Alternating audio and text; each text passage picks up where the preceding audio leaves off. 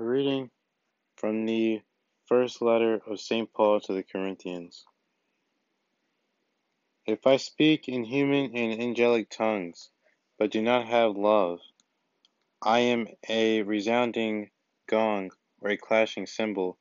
And if I have the gift of prophecy and comprehend all mysteries and all knowledge, if I have all faith so as to move mountains, but do not have love, I am nothing. If I give away everything I own, and if I hand my body over, so that I may boast, but do not have love, I gain nothing.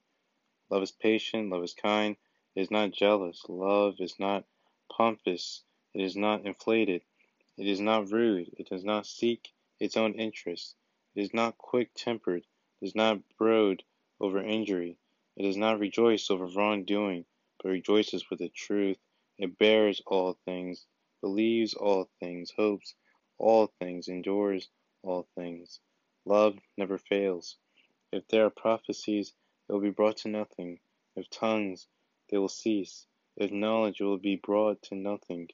For we know partially, and we prophesy partially. But when the perfect comes, the partial will pass away.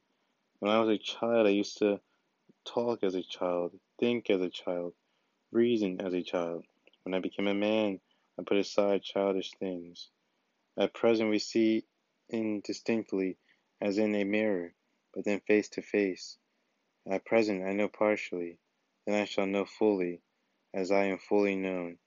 So faith, hope, and love remain, these three, but the greatest of these is love.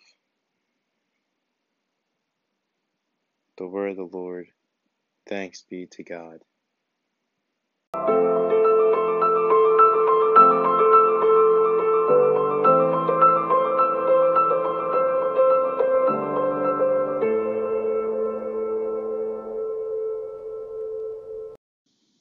The three theological virtues are faith, hope, and love.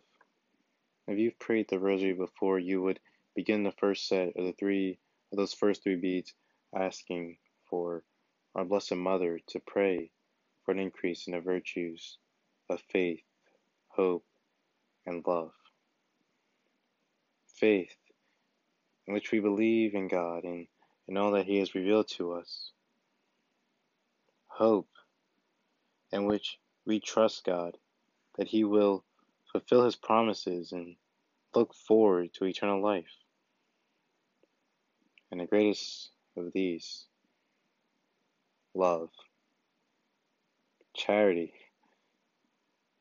in which we love God above all things and our neighbor as ourselves. See, in these virtues, we are given the guidance, the strength, and grace to walk in the ways of Christ and form ourselves in faith. Hence, the name, Formation of Faith. God bless everyone.